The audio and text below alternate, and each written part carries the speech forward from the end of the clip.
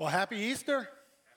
It's great to be here with all of you. If you are a guest, I want to give you a warm welcome. I'm so glad that you're here. I know some of you are watching online, and we are glad you're tuned in. And I just want to take a second just to say, if you are a guest with us this morning, our hope is that you can just sit back, just relax. Just enjoy the rest of the service. Just kind of take it in. Our hope for you is that you would leave here with more joy in your heart, more peace, more hope. We want this to be life-giving to you. Who doesn't need some of those things? I know I do. And so just sit back and just enjoy and soak up the rest of this service. Some of you are excited to be here today. I know that. And excited to celebrate what this day is all about. Others of you, maybe you were dragged here today. Maybe even against your will. We saw your heel marks out in the parking lot, okay? So, but I want you to know this is a safe place. It's a judgment-free place to be. We don't care what you wear here at Edinbrook. We're just glad you're wearing something today, all right? And so thank you for joining us and being with us as we celebrate what this day is all about, the resurrection of Jesus Christ, okay? And so I want to start by asking you a question. Do you believe in miracles?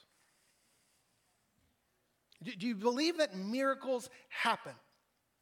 That through divine intervention, God can do things and does do things that go against the natural, maybe even normal order of things? And I ask you this question because what we're celebrating today depends on a miracle taking place.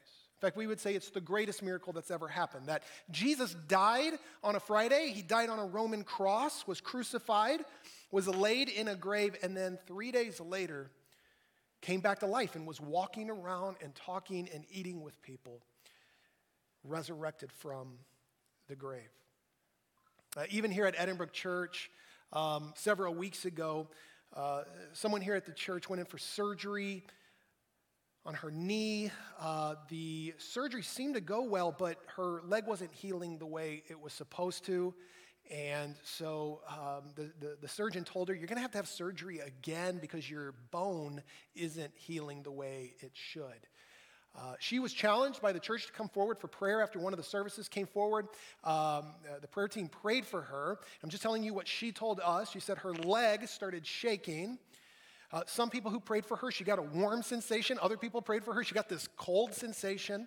And she could tell something was happening to her leg. She went in that following week, and the surgeon told her he's starting to see healing in her leg. She came back and had the prayer team pray for her a couple more weeks.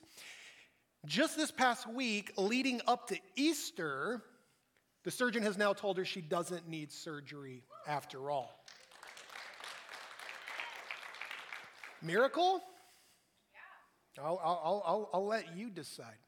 You see, this is an important question. Do we believe that miracles happen? Because what we're celebrating today is all about a miracle, the greatest miracle that has ever taken place. And the reason I bring this up is because Easter can become for some of us nothing more than a tradition.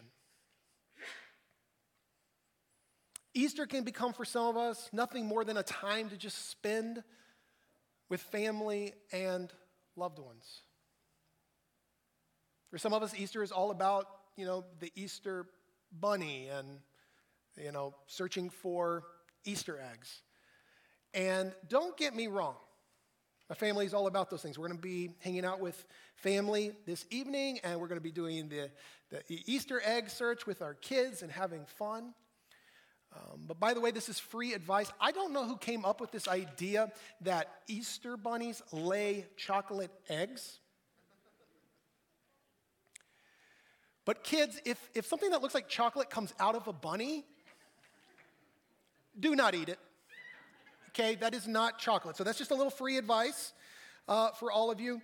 But don't get me wrong, my family's going to be doing all these things. But as your pastor who loves you, I'm concerned that Easter's just kind of become this nice thought. It's this thing we dress up for. It's this tradition that we celebrate. And what I want to remind us is that Easter is an historical event that we claim happened in real space, in real time, 2,000 years ago.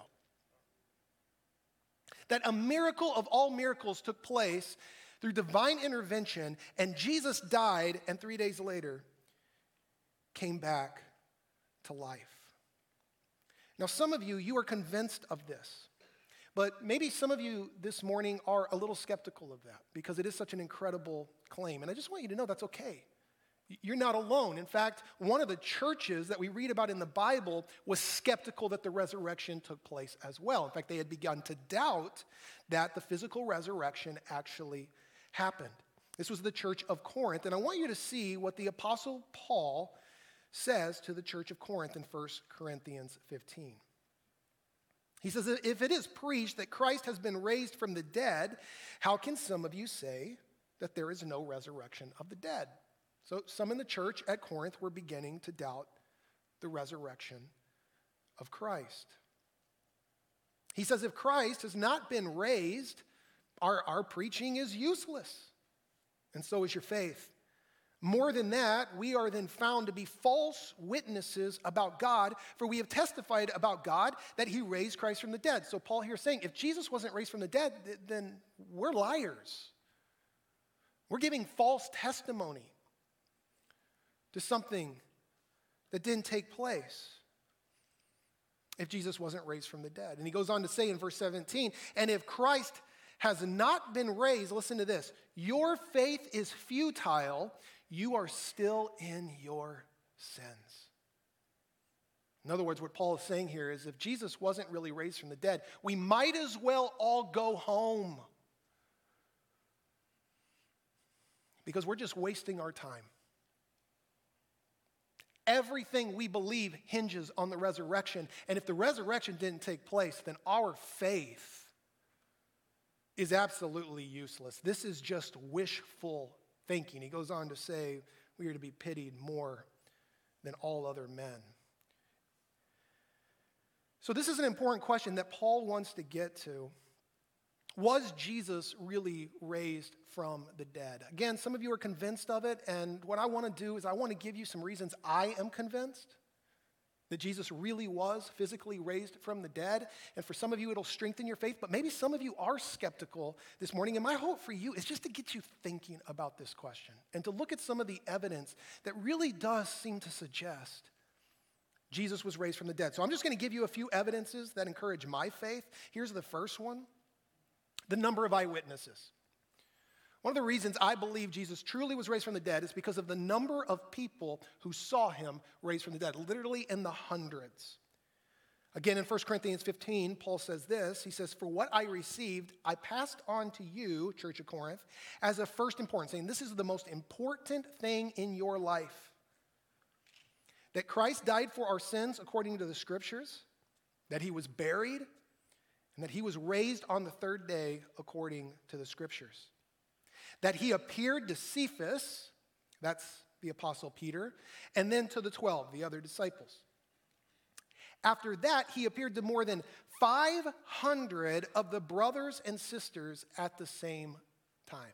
So this was just one encounter, one event where Jesus apparently showed up to over 500 people at one time. And you can only imagine what that encounter must have looked like. Jesus was probably talking with them, probably praying with them. They were probably coming and bowing at his feet and worshiping him. Okay, he was probably praying for them and doing miracles. Some of us forget that Jesus was on earth 40 days after his resurrection, before he ascended to heaven. He says he appeared to more than 500 of the brothers and sisters at the same time, most of whom are still living, though some have fallen asleep.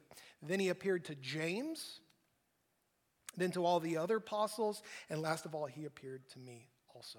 So what is Paul saying here? Here's what Paul's getting to. If you don't believe me, there are literally there are hundreds of people who have experienced the resurrected Jesus. Go ask them for yourself.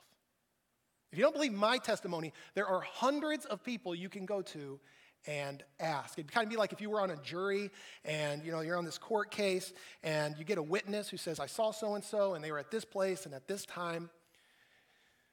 You might be a little skeptical hearing one witness because, after all, people get things wrong. People sometimes don't see things correctly. If you get two people saying, no, I saw so-and-so at this place at this time, you'd maybe be a little bit more convinced, but maybe still a little skeptical. But you get 5 people, you get 10 people, you get 20 people, you get 100 people all saying the same thing. No, we saw Jesus walking around and talking and eating with others. He was raised from the dead. You're going to start to be convinced this happened. This is what Paul's getting to, and we can then understand, why the church was able to grow like wildfire in a culture of persecution, in the face of persecution, because these people, if they saw that, think about it. If you saw someone die and come back, you're not going to be able to help yourself but tell other people about that. You're going to tell your kids, you're going to tell your grandkids, you're going to tell people you run into at the store, hey, you're not going to believe what happened to me last week.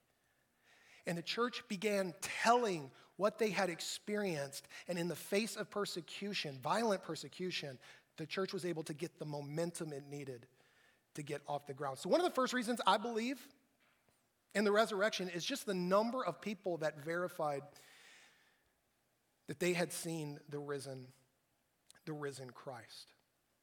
Okay, then the second reason I would give you is the trustworthiness of the Gospels. The trustworthiness of the Gospels. Luke is one of the Gospel writers, and Luke himself did not experience Jesus resurrected firsthand. He became a believer later in life, but what he did was get an account from all those witnesses about what they said they saw.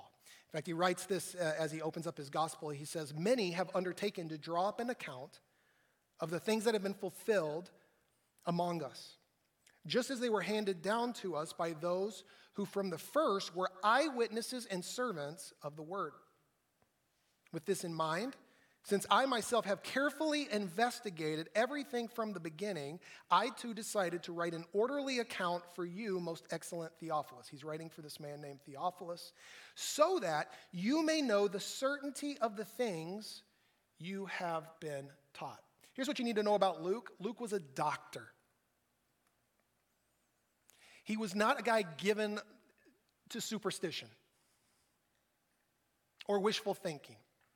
He set out to talk to these eyewitnesses and write an account so that Theophilus and us would be certain that the resurrection happened.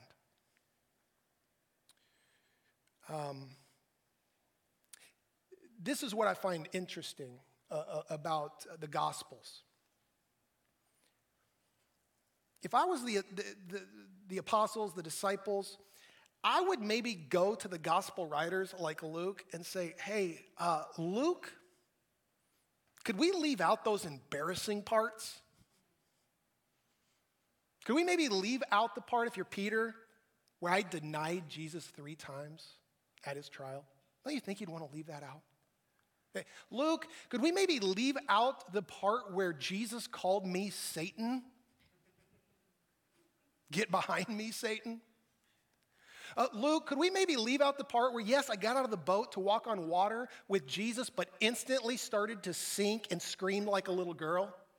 Okay, that part's in the Greek. You'd have to read that. You think you'd maybe talk to your brother Luke and say, can we leave out these stories? Because after all, if I'm trying to get credibility for myself and authority so that I can spread this gospel account, wouldn't we want to put ourselves in the best light possible? And what's remarkable is the Gospels don't do that.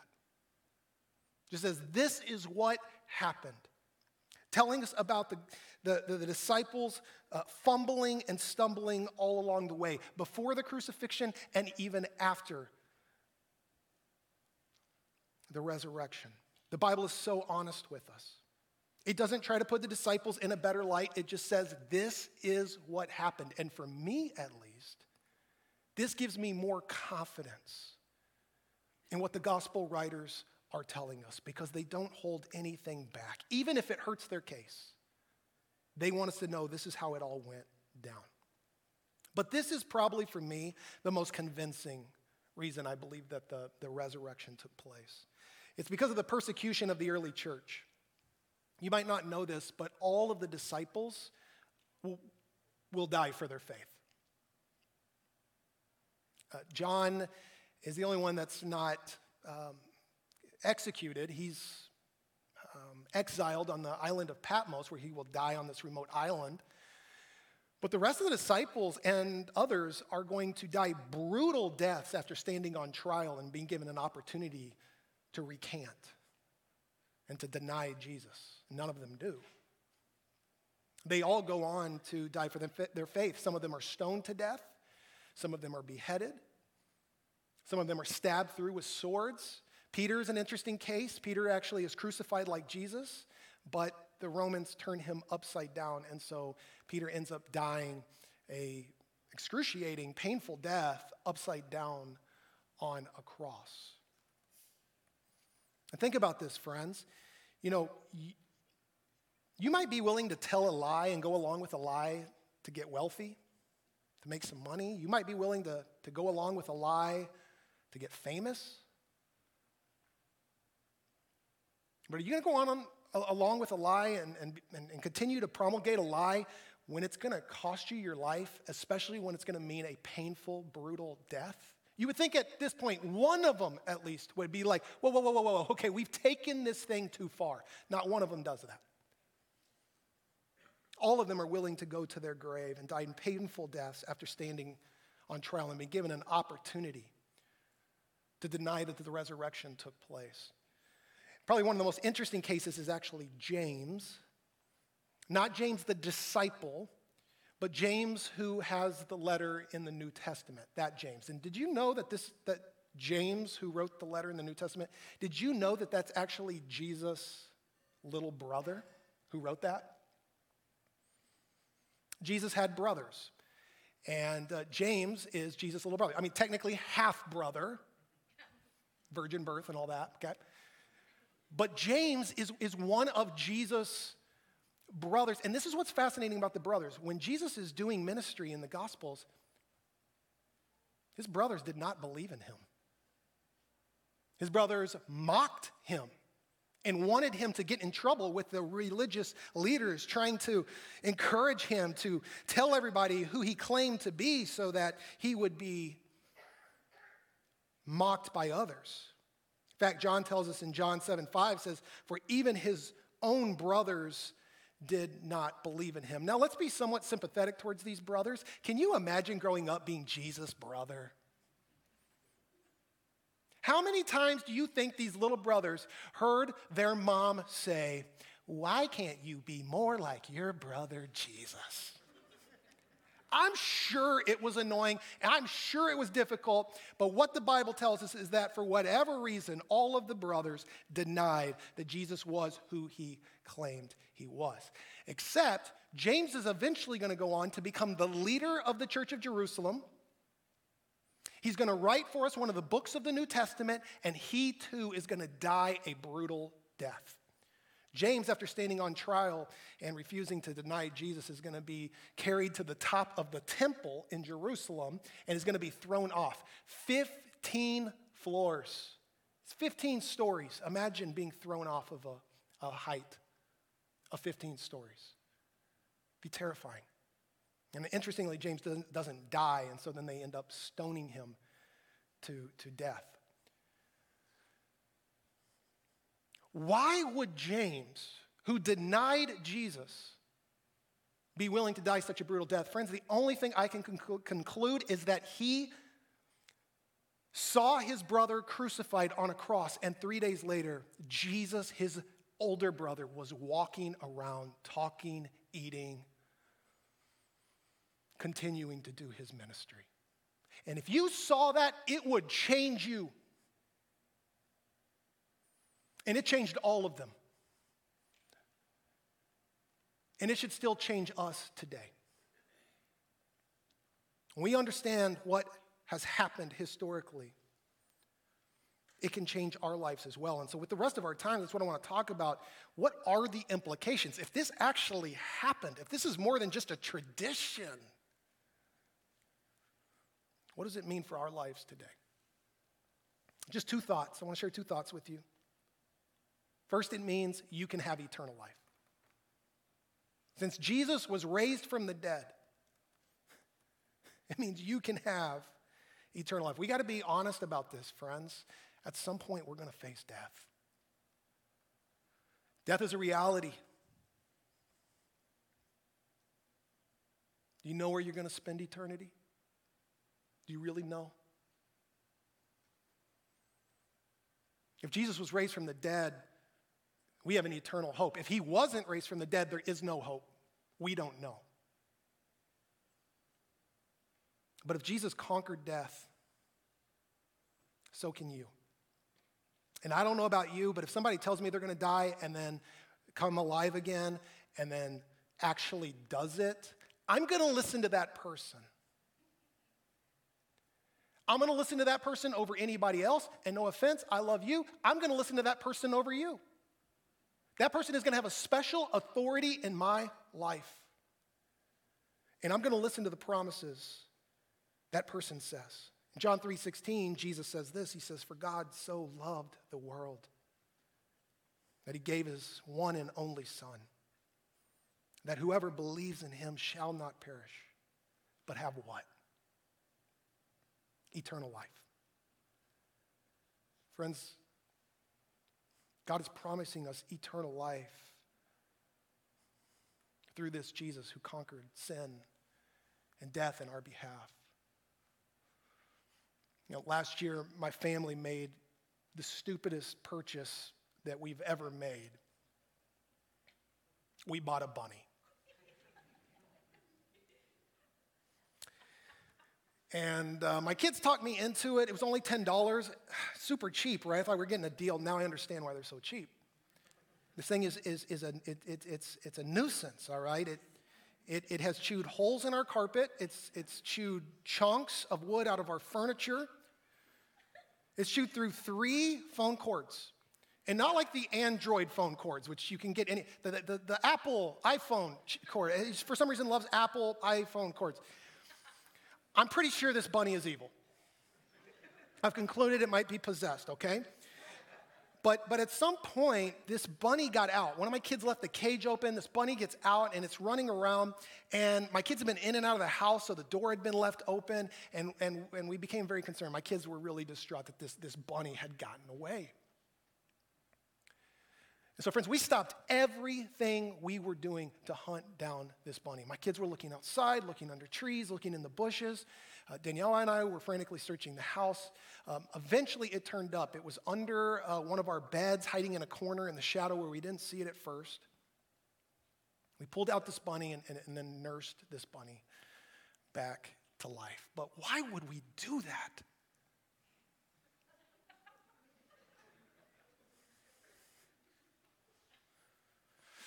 Even though this bunny has been a real pain, my family loves this bunny. It's part of the family. And we wanted this bunny to be a part of the family. And friends, you need to hear this morning. That's how God feels about you. He loves you. He created you. He knows everything about you. He knows what he's getting with you. Mistakes,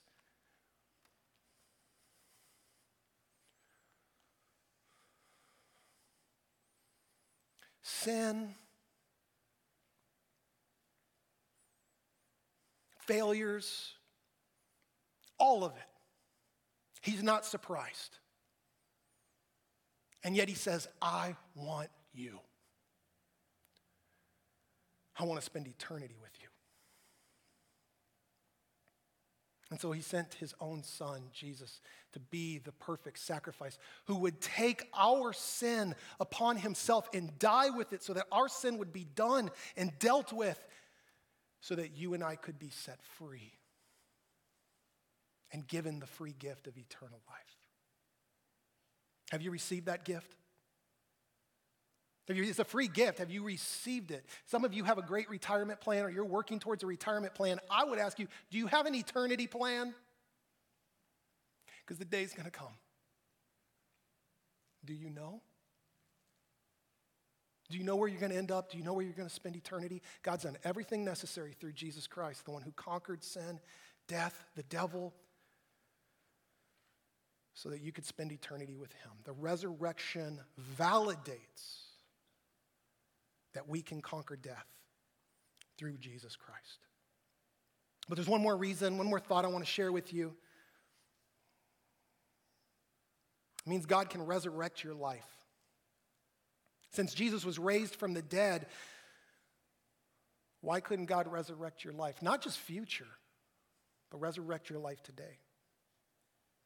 And I bet some of you come in today and you say, I could use some help in life. Could use a little help. Anybody? For some of us, it's a marriage thing or a family situation or raising our kids.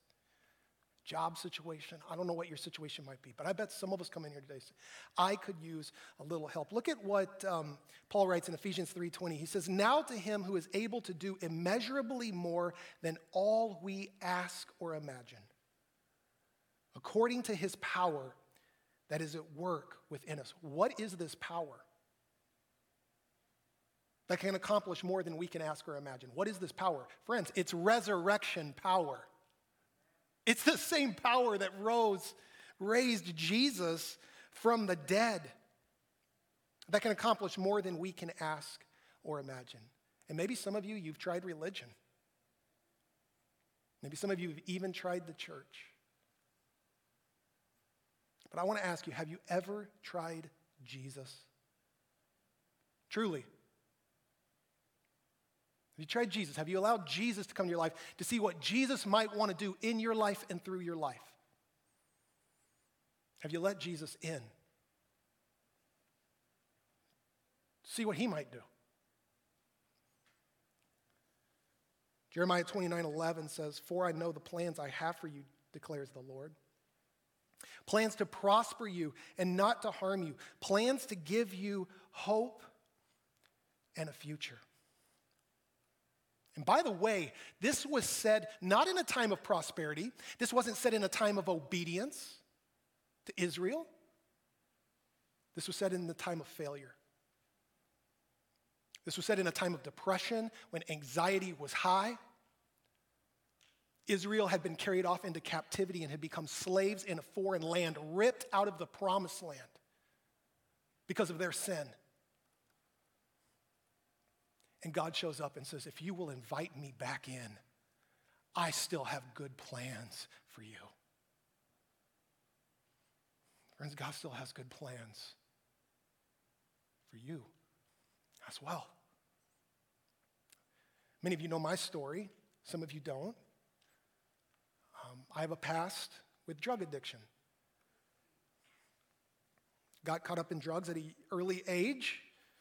Quickly spiraled out of control. I dropped out of high school when I was a sophomore so that I could do drugs. I did a lot of bad things. I hurt a lot of people, including people who really cared for me. I robbed people. I robbed houses so that I could do drugs. Two of the people I did drugs with would eventually die because of drug use.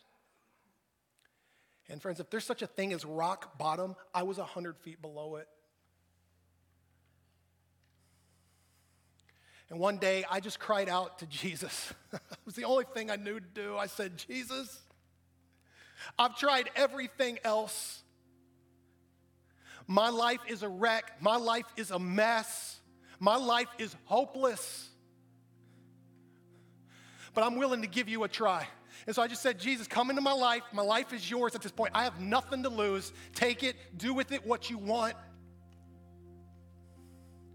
I'd be lying to you if I said things turned around overnight. They didn't. I wrestled with deep, dark depression for 10 years. But Jesus walked with me every step of the way. He was with me. encouraging me, saying, Brent, hold on. I have good things for your life. And even though I have walked through some deep, dark valleys, I have also stood on some glorious mountaintops. Like getting to stand here before you this morning and tell you about Jesus.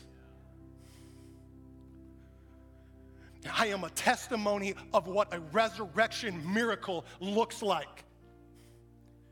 And you could tell me Jesus isn't alive today. You could tell me he's not doing miracles today. I'm going to look at you and say, I am one. He is alive. He is risen. And that is the greatest evidence we can have that this God lives. And if you invite him into your life, I am convinced you too will see the goodness of God in the land of the living. Why wouldn't you invite him in?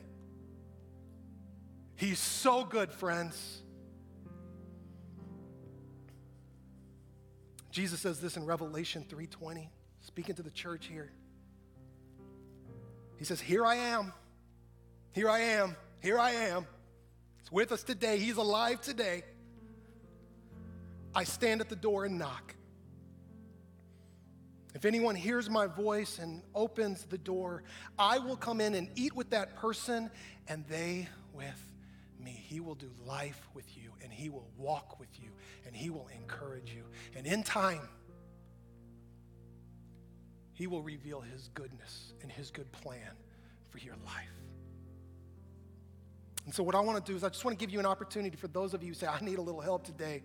I could use a resurrection miracle in my life. I want to give you an opportunity to receive that. So I'm just going to ask, would you be willing to bow your heads? Bow your heads with me in a word of prayer.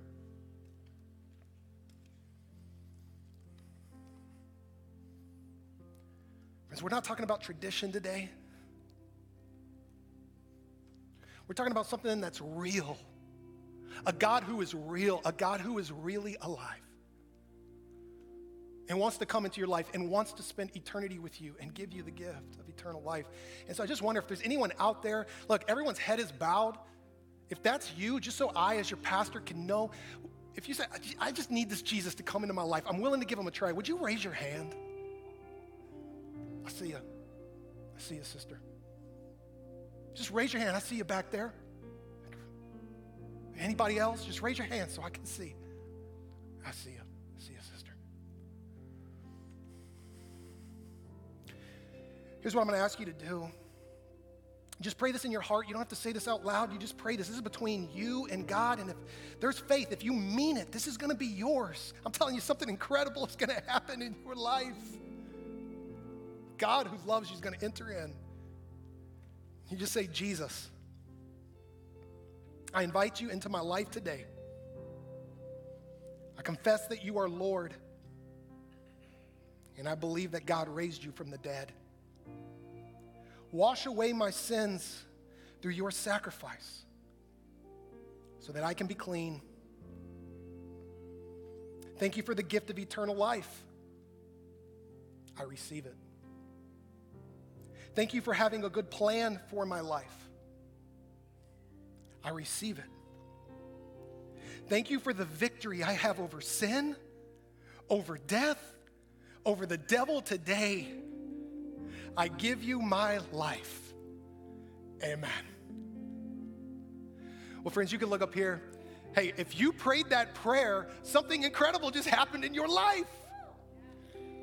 Church, do you understand? If you prayed that prayer, your life just crossed over from death to life. Let's celebrate that.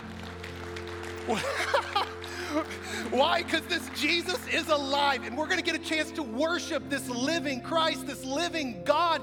We're going to get to tell the world, we're going to get to tell the devil, we're going to get to tell sin, we're going to get to tell death, hey, Jesus is alive. He's conquered you. He's conquered death. He's conquered sin. He's conquered the world. I am a new creation because my Jesus lives inside of me. Let's let the world know. Friends, can we stand up? Let's worship. Come on. If you're able, let's stand up and let's give our God some glory. Let's let the world hear who our Jesus is.